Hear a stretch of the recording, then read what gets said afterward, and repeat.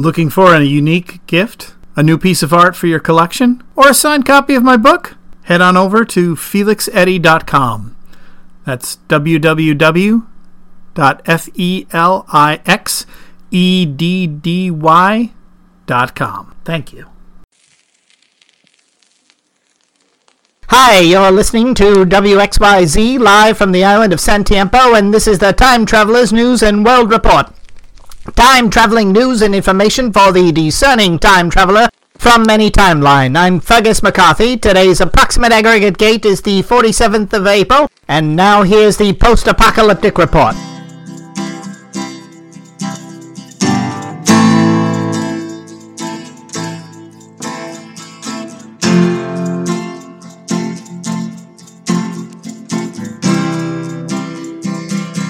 As you know, the island of San Tiempo is one of the only islands above sea level in this timeline. No one is sure how this happened, as it should have been impossible.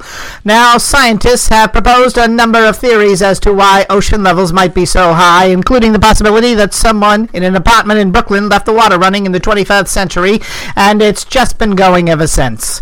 New data points to the possibility that the Earth was hit by a comet sometime in the 33rd century, whose impact melted both polar ice caps. So far, no one has volunteered to go and check. The 27 Yankees will be playing an exhibition game today against the 2004 Boston Red Sox. The Red Sox are favored to win in almost all timelines, mostly because the Yankees won't stop smoking, not even in the dugout. Still, Babe Ruth said the team remained confident. The Sultan of SWAT was quoted as saying they may have broken the curse of the Bambino, but they won't break the actual Bambino. Tune in later tonight for scores and post-game analysis. Dirk's Holographic Produce has been doing an excellent business over in San Tiempo Central with their new breed of vodka oranges. Customers are saying they are absolutely delicious, but don't let the kids try them. Owner Derek Jacobs says he is looking into expanding into a line of vermouth-flavored oranges. That's the post-apocalyptic report for this morning. We now return you to your regularly scheduled programming. And now we present The Infinitely Spiraling Clock, the continuing story of one man lost in time.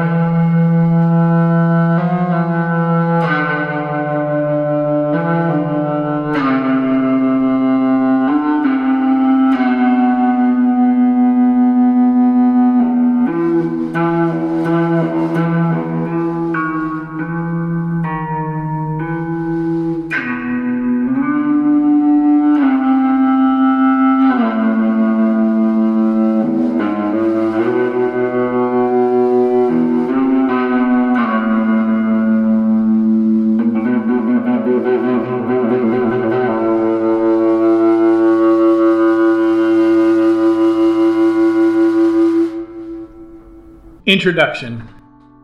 Helen Anderson Quick, age 10, sat on the toy chest by the window in her bedroom, staring out at the stars twinkling out over the London skyline. The London rooftops were, she reasoned, the best part of being home at the house in London, apart from the Wi-Fi.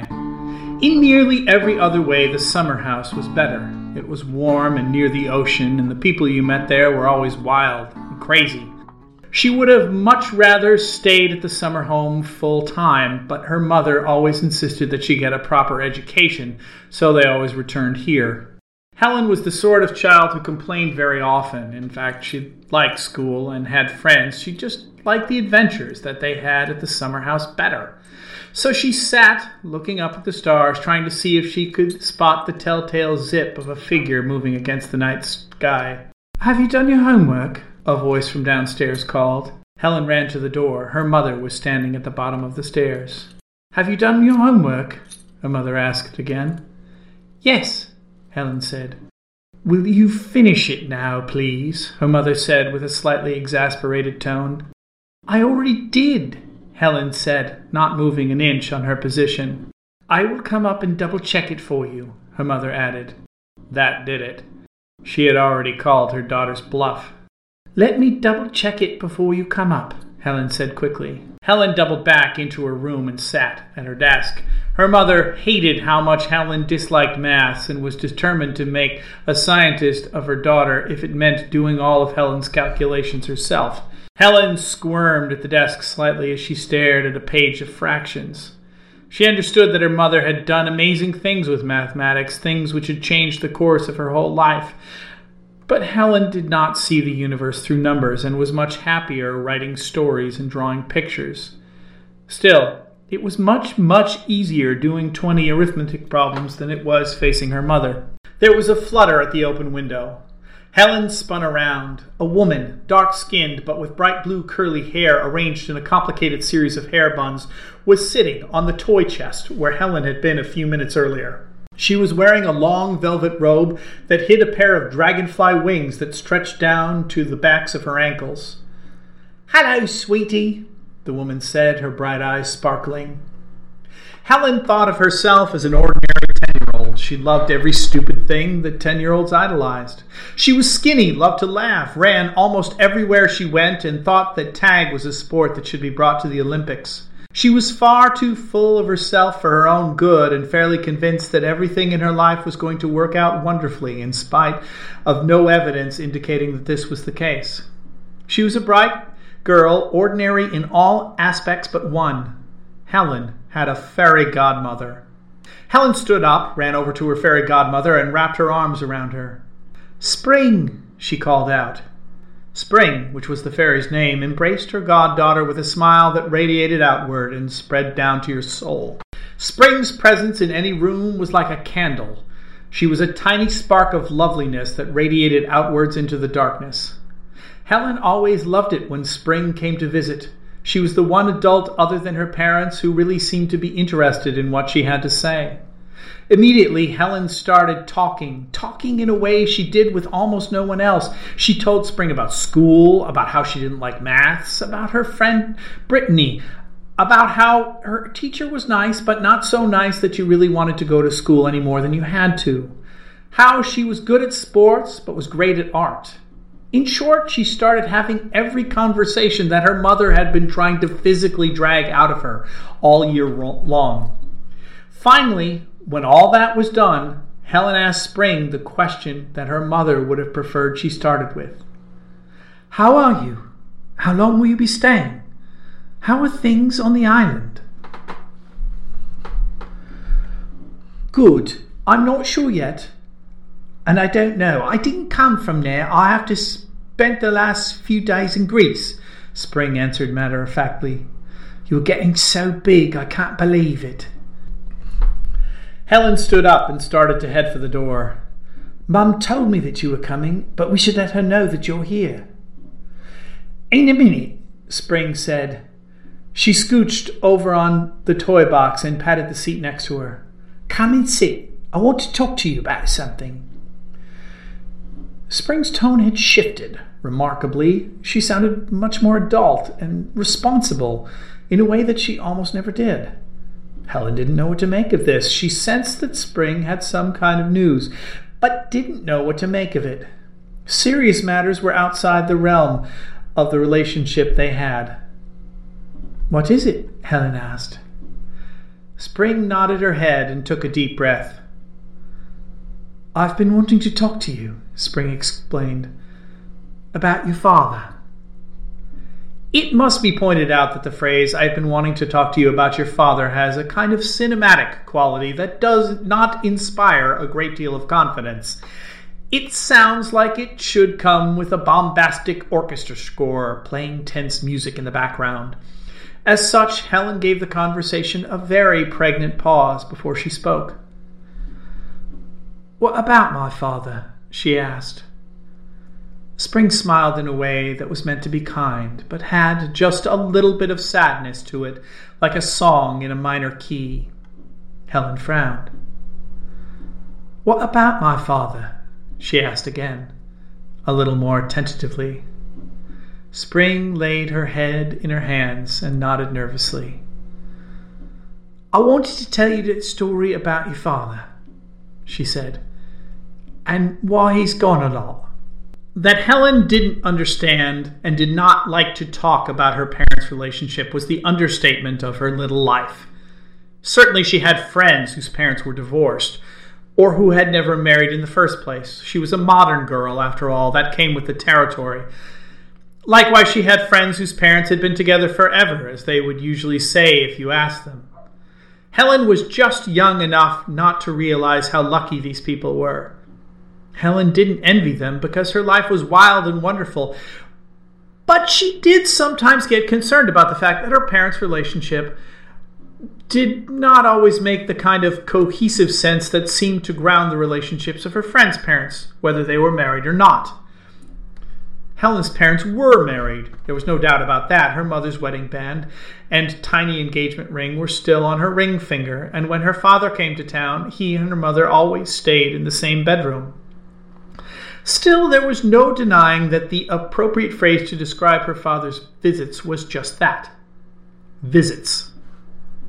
He would stay sometimes for very long periods of time, so long that Helen wondered if maybe their lives were reaching a certain level of dependable routine that other people's lives seemed to have. And then, of course, he would be off again, and her mother would get that look in her eyes like she hadn't done any laundry for the last week and a half. Helen was sure that her mother loved her father, but there was no doubt that her father's visits were, well, visits. Usually he looked tired, which might not be surprising. Tabitha's father liked to joke that whenever he took her to school functions, she was the shortest child in her class and he was the oldest parent. But this level of exhaustion seemed to be visceral, as if he had just barely survived the last couple of days. All of which was too bad, really, because on his best days, Helen's father struck her as being a star that outshone nearly every other constellation in the night sky. "My father is gone sometimes," Helen admitted nervously. "So what?" "Your father hates that he's gone so often, you know." "I know," Helen sighed. She sounded defeated. Her mother had said these exact words more times than she cared to count. They were, in her mind, a consolation prize, a fancy way of saying too bad. It was the phrase of someone who was consoling you, and Helen didn't think she was ready to admit that she needed consoling. Helen flopped on her bed and pouted with such a dramatic frown that Spring couldn't help but laugh, and her eyes started to twinkle again.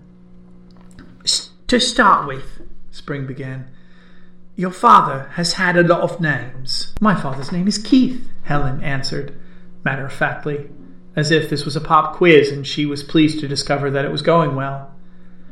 Spring nodded. "That is your father's real name, but he has others. How he ended up with more than one name, and why he has to be gone so much, are intertwined. And they started way back many years ago, right after the first time I met your father, and not long after your mother met him. It's something that's very hard for your mother to talk about, and so I thought I might talk it over with you." Spring fluttered one of her dragonfly wings. She pulled a small piece of paper out of the green velvet cloak that she was wearing and handed it to Helen. Helen stared at it. The paper was so old that it felt almost like cloth. The ink on it was faded, and it was frayed rather badly. Still, you could pretty clearly make out a crude image of a knight. He was holding a spear and fighting a dragon. Helen was sure that it was supposed to be a dragon, although to her mind it looked like a fire-breathing crocodile. "What's this?" Helen asked. She was sure that whatever it was very valuable. "It's a picture from a 14th century manuscript of your father fighting a dragon," Spring exclaimed. "It's one of those things that your mother has difficulty talking about." Helen stared at the picture wide-eyed. Did my father really kill a dragon? Spring shook her head vigorously. No. The illustrator was working almost 1,000 years after the incident in question. He got the details a little muddled. Of course, everyone always thinks he killed the dragon, so I suppose we can't blame him. Everyone? Helen repeated. Spring sighed. Your father is one of the most beautiful broken things I have ever known. He's like the mystery of Edwin Drood or the Venus de Milo. You have to admire what is left and not worry about what's missing. Helen's questions were starting to bubble to the top. You say Mum doesn't like to talk about this? Helen asked. Spring shook her head. No, she acknowledged. Helen bit her lip. That she didn't know what to say was the understatement of the century. Large, abstract concepts seemed to be dangling just out of reach. Instead, she grabbed on to the one thing that made sense to her. You say there was a dragon? Helen asked. What color was it? Spring grinned. It was green as an emerald, and it was taller than a giraffe. Helen raised her eyebrows. You saw it? She asked. Spring nodded. I did, and that's part of the story. It is worth noting that Spring did not tell Helen the entire story in a single night.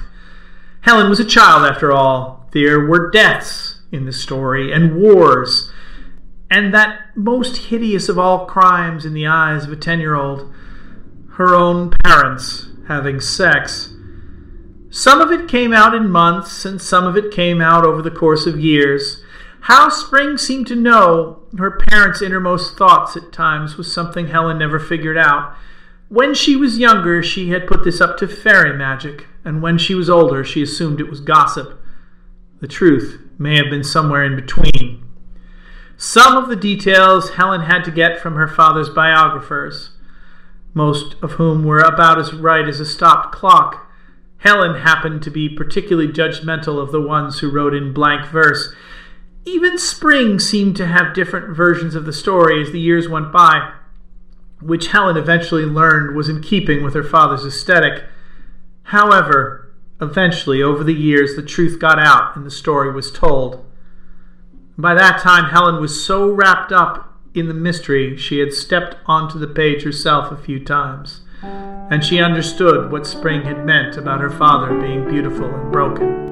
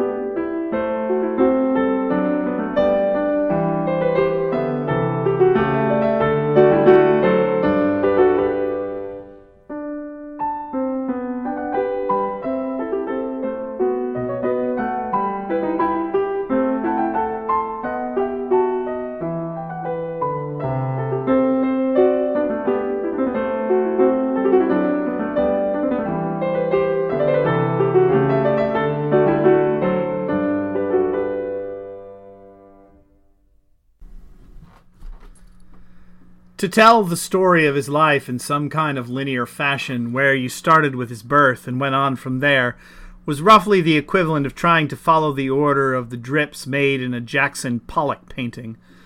Maybe nobody's life is really as straightforward as we like to think, since all of the moments in life touch each other in strange and unexpected ways. But this phenomenon went at least double for Keith Quick, the patron saint of complicated biographies. If you wanted to learn about the interesting part of the life of Keith Quick, the best place to start was on a day in the 5th century, on a sand dune in the Sahara Desert, with a dragon standing over him. Never mind for a moment how he got there, or why he was there, or if this moment was connected to other things in life. The answers to those questions will be given later. A whole, not on purpose, and nothing up till now.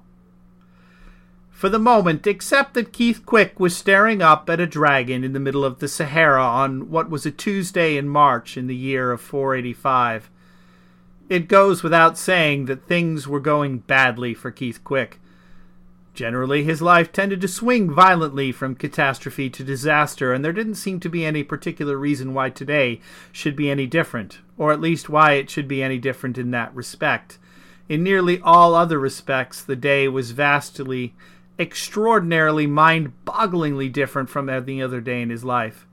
Of course, it was still a disaster. The dragon that was staring down at Keith Quick was a particularly large green one. At least it seemed that way to him. He had never seen a dragon before, but he'd read about them, and as far as he could tell, this one was pretty big. Also, it seemed to talk. It had just said hello a moment ago and then referred to Keith as lunch. Keith was reasonably sure that this was a bad sign. Keith, for his part, thought of himself as looking like an average man from Nebraska, born in the early part of the 20th century. But since the United States of America was a third of a planet and 1,500 years away, it was probably fair to say that at the moment he looked like an odd duck. He was about 25, skinny, with long legs and about 2 days' worth of a very light beard on his face. His World War I flying hat looked a little like what a monk might wear, although the goggles were something that no one had ever seen. His face was far too pale for life in the desert, and his eyes were a dark blue that implied he had deep roots somewhere considerably north of their current location in the Sahara. He had a nose a little too small for his face that made him look like an owl, and an expression that made it clear that he was going through the first stages of panic. Keith's panic ran deep to the bone. First, he was positive that he was going to die. Certainly this seemed like a logical conclusion. Keith supposed that technically he was a little too big to constitute lunch for the dragon. There would undoubtedly be leftovers, but this was small comfort. Either way, the dragon could kill him before you could say pilot flambe. Second, dying meant that he would never see his wife again. This might seem obvious, but it had unintended consequences. His wife Alice had recently accused Keith of murdering her ex-boyfriend. Dying meant that he would never get a chance to clear his name. Thirdly, as a logical consequence of these first two things, that meant that the real murderer was still out there and was probably about to do Alice in. Fourthly, they appeared to be in the Sahara Desert, which meant that even if he survived the dragon, thirst was probably going to kill him anyway. Keith was so worried about all of these things that he didn't notice that the dragon appeared to be smiling. Keith, in a desperate attempt to save himself, decided to try and talk his way out of the situation. "Just so you know," he said defiantly, "I smell bad." The dragon smirked. "What makes you so sure?" he asked. "Well, it stands to reason," Keith said. "I haven't had a bath since God knows when. I don't have a lot of fat, either. I'm pretty wiry. The chances are that I will taste pretty bad." The dragon blew smoke out of its nostrils. "I wasn't really going to eat you," he admitted. Keith didn't know what to make of this. "What do you mean?" he asked. "I mean, I have no intention of killing you," the dragon insisted. "Although I will agree that you look like you would taste bad. You seem to be having a hard time waking up, and I thought a jolt might help. I'm a dragon after all. It isn't any fun unless I get to scare people every once in a while. Trust me, if I had wanted to eat you, then saving your life would have been a bad choice, wouldn't it?" Keith blinked. "You saved my life?" he asked. "You fell from the sky," the dragon pointed out. "I caught you." Keith reflected that this was probably true. The last thing that he remembered before he passed out was falling through a hole in space and time, and at the time he'd been a good 300 feet in the air. The odds that he survived the fall without someone or something intervening were slim.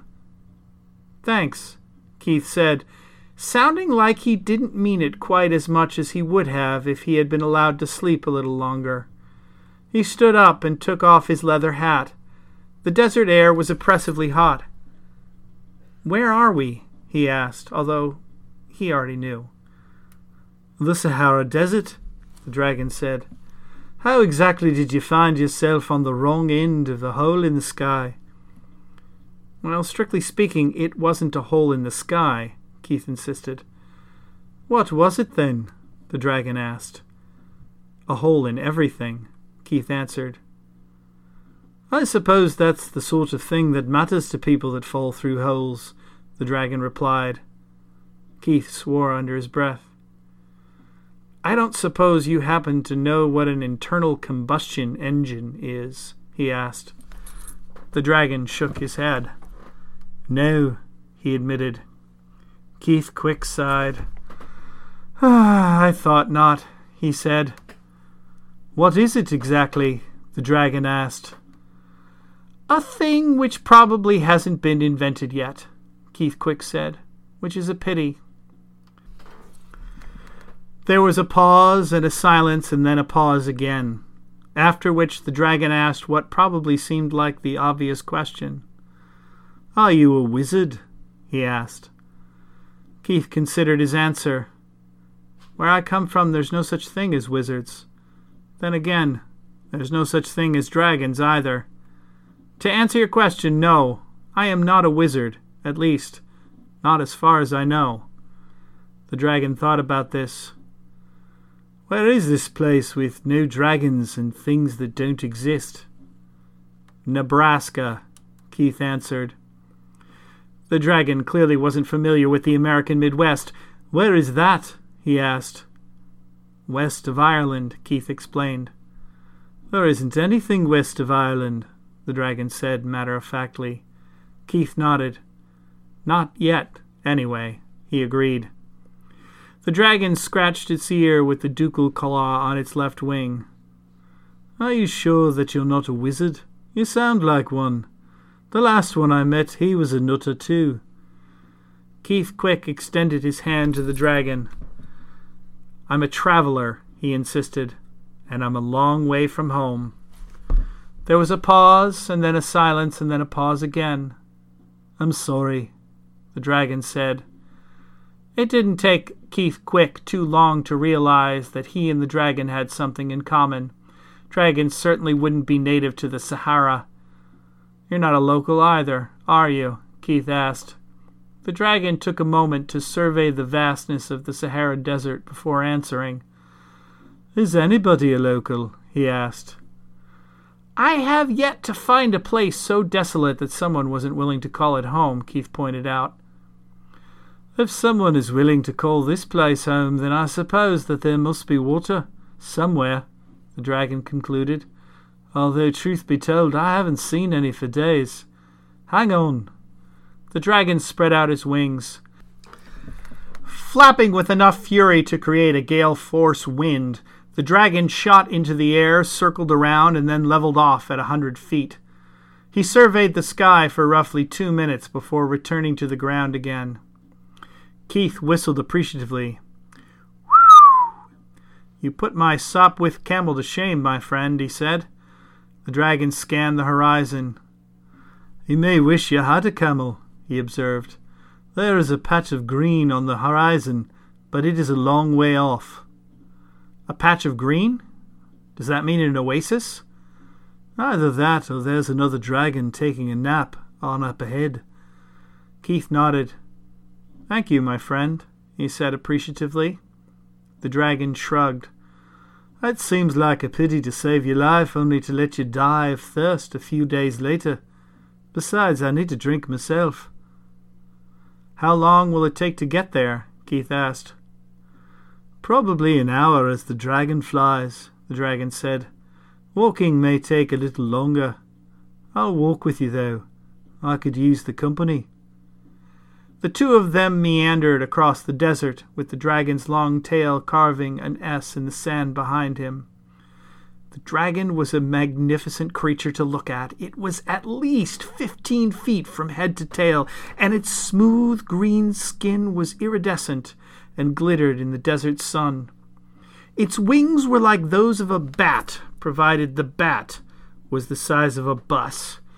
It was wonderfully, spectacularly exactly like what Keith had always pictured a dragon looking like, possibly more so. Are all dragons as friendly as you? Keith asked. I wouldn't know, the dragon admitted. It's been a long time since I've seen any. Keith nodded. The last of a dying breed, eh? So it would seem, the dragon said. I've spent many years in the Far East looking for the last of my kin. My search was fruitless, and I'm afraid I may be the last. There was a pause and a silence, and then a pause again. I'm sorry, Keith replied. He knew there was no apology for the decimation of a species that could sound sincere, but he did his best just the same. Keith Quick had lived in the past, the present, and the future. He knew that the destruction of other creatures was a common thread in the history of the human race. These are troubling times, I'm afraid, the dragon acknowledged. Most times are, in my experience, Keith nodded. Truth be told, I don't even know what times these are. I didn't drop you on your head, the dragon spat a little defensively. No, Keith agreed. I expect not. I came to this land from another time, you see, and I'm not really clear where I am exactly. The dragon clearly didn't see at all. You seem to be speaking in riddles, he observed. Perhaps you wouldn't mind answering a riddle for me. I'll try, Keith said. What's your name? The dragon asked. Keith stole a sideways glance at an enormous bird skull perched atop the next sand dune. My name, he declared, is Keith Quick.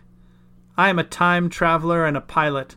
I'm from the future, and right now I seem to be a stranger in a strange land. You are strange, I'll give you that, the dragon said. I am the great green dragon of the Golden West, consort to Princess Jocelyn of the Western Isles, and a one-time familiar of the Black Knight. Impressive title, Keith observed admiringly. It's all about making a good first impression, the dragon explained. I would have thought that the fire and the wings would do that, Keith said.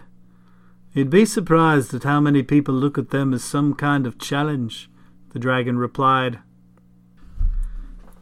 Either the oasis was further away than Keith would have liked, or walking through dry sand was more difficult than he realized, or both. Their progress was slow. Still, the dragon was pleasant enough company. Keith wasn't sure why the creature had decided to accompany him. It was possible that the dragon still felt responsible for him. He had saved Keith's life, after all. But Keith couldn't help but think there was something else going on. Perhaps he's as lonely as I am, Keith thought. There's probably no statement about the weather that does not border on the obvious, but the unpleasant quality of the desert heat is worth mentioning, if only to explain why the conversation started to peter out after a mile or two. Keith was reasonably sure that the heat wasn't going to kill him, but the sun beating down on the two of them was oppressive like a fascist regime. If the heat bothered the dragon, he didn't show it, except by respecting the increasingly lengthy pauses in the conversation. I've never been happier at the prospect of drinking plain water, Keith admitted when at last the small patch of grass was approaching. I don't suppose that there will be anything to eat. I see a palm tree or two, the dragon said. With any luck, we might find coconuts. Well then, Keith said brightly, I suppose that today seems to be working out pretty well. You're surprisingly cheerful for a man who nearly fell to his death earlier today, the dragon said. Generally speaking, I usually assume that any day is going to end with me dead in a ditch. That way, when it doesn't, I'm naturally better off than I expected. And if it does end with you dead in a ditch, the dragon asked, then I'll be able to look down from heaven and say I told you so, which is as close as I get to the moral high ground, Keith explained. If the oasis had been right at the mouth of the ocean, it probably would have been considered one of the most beautiful places on the face of the earth. Even without it, it was still impressive, like a green jewel on a blanket of gold. It consisted of roughly 12 trees and a few patches of weathered grass, which when compared with its surroundings made it seem lush and fertile. More importantly, there was a stream of fresh water, which implied a route out of the desert in a fashion that didn't involve anyone drinking their own bodily fluids in order to survive. The dragon and Keith drank deep from the stream and then enjoyed the shade of a palm tree. I suppose if we follow the stream, it will eventually lead to the ocean, Keith mused. It might, the dragon acknowledged. Do you want to go to the ocean? Keith gave the desert a hard look before answering. It seems like anywhere would be better than here. Anywhere might be, the dragon agreed, but following the water would almost certainly mean finding other people. Are the people in this area dangerous? Keith asked. You mean more so than regular people? The dragon asked. No idea. I've been trying to avoid them for the most part. The dragon had a point. It was hard to believe that a creature this big could be afraid of anything, but the truth was that given the chance, men would try and kill the dragon, probably before they found out he could talk. Keith would have liked to tell the dragon that sort of thing would change with time, but he was from the future and knew better. Keith knew enough about the desert to realize that it would probably get cold at night, so he began to gather some wood. He placed a few dead branches into a pile and looked at the dragon. Do you mind? He asked. The dragon lowered its head and blew a small stream of fire out of its nostrils until the wood caught flame. Better than a Zippo, Keith said appreciatively. He sat down against a palm tree. Could have been worse, he thought. His wife Alice might think he was a murderer. Actually, at this point, she probably thought he was a dead murderer, and now he was stranded in the past in Africa with no way home. Well, at least he had survived the fall. Plus, his companion was a splendid creature. Keith couldn't help but stare at him. In a way, the dragon represented everything that he had gotten into time travel for in the first place. However, staring at something that you can talk to inevitably makes you want to come up with something to talk about. When Keith finally thought of something, it surprised even him. You said you were consort to a princess? He asked, somewhat hesitantly. Jocelyn, princess of the Western Lands, the dragon replied, though she would be Queen Jocelyn now. The speed with which humans get older is a difficult concept to accept. Is she beautiful? Keith asked. The dragon took a while before answering. Like the sunrise on a spring morning, the dragon admitted. Her face was a promise for a better tomorrow. And yet you parted company, Keith observed. When your irises don't form circles, it can be difficult to look sad, but the dragon seemed to be doing his best. I don't think I ever heard a story about a princess and a dragon living happily ever after, the dragon said. There's a first time for everything, Keith pointed out. There is, the dragon agreed, but this wasn't it. What about yours? It took Keith a moment to realize that he told the dragon he had been dumped. Alice, he said quietly. My wife's name is Alice Anderson, the mother of time. The mother of time, the dragon repeated. I can't believe you are giving me a hard time about consorting with a princess. If it's any consolation, I didn't love her because she was the mother of time, Keith explained. I loved her in spite of it. Pretty girl? The dragon asked. Keith nodded. Wild red hair and fire in her eyes. Her heart was always warm and her head was always in the stars. The dragon made a grunting sound that was almost like laughter. How did you meet her? He asked. It's a long story, he admitted.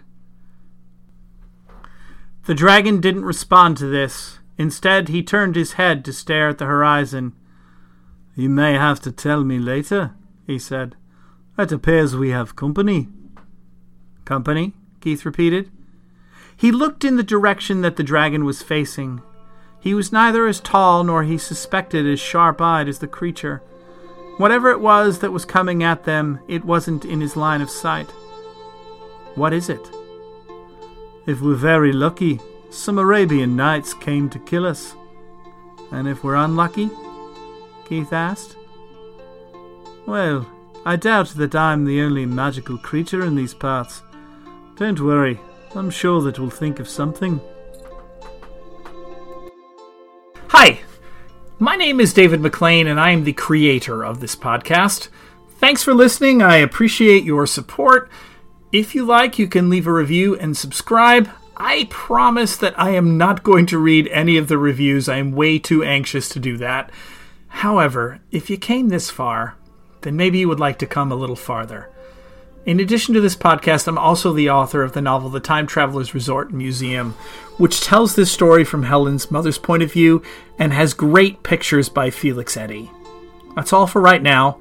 Next week, we're going to hear from a Sphinx.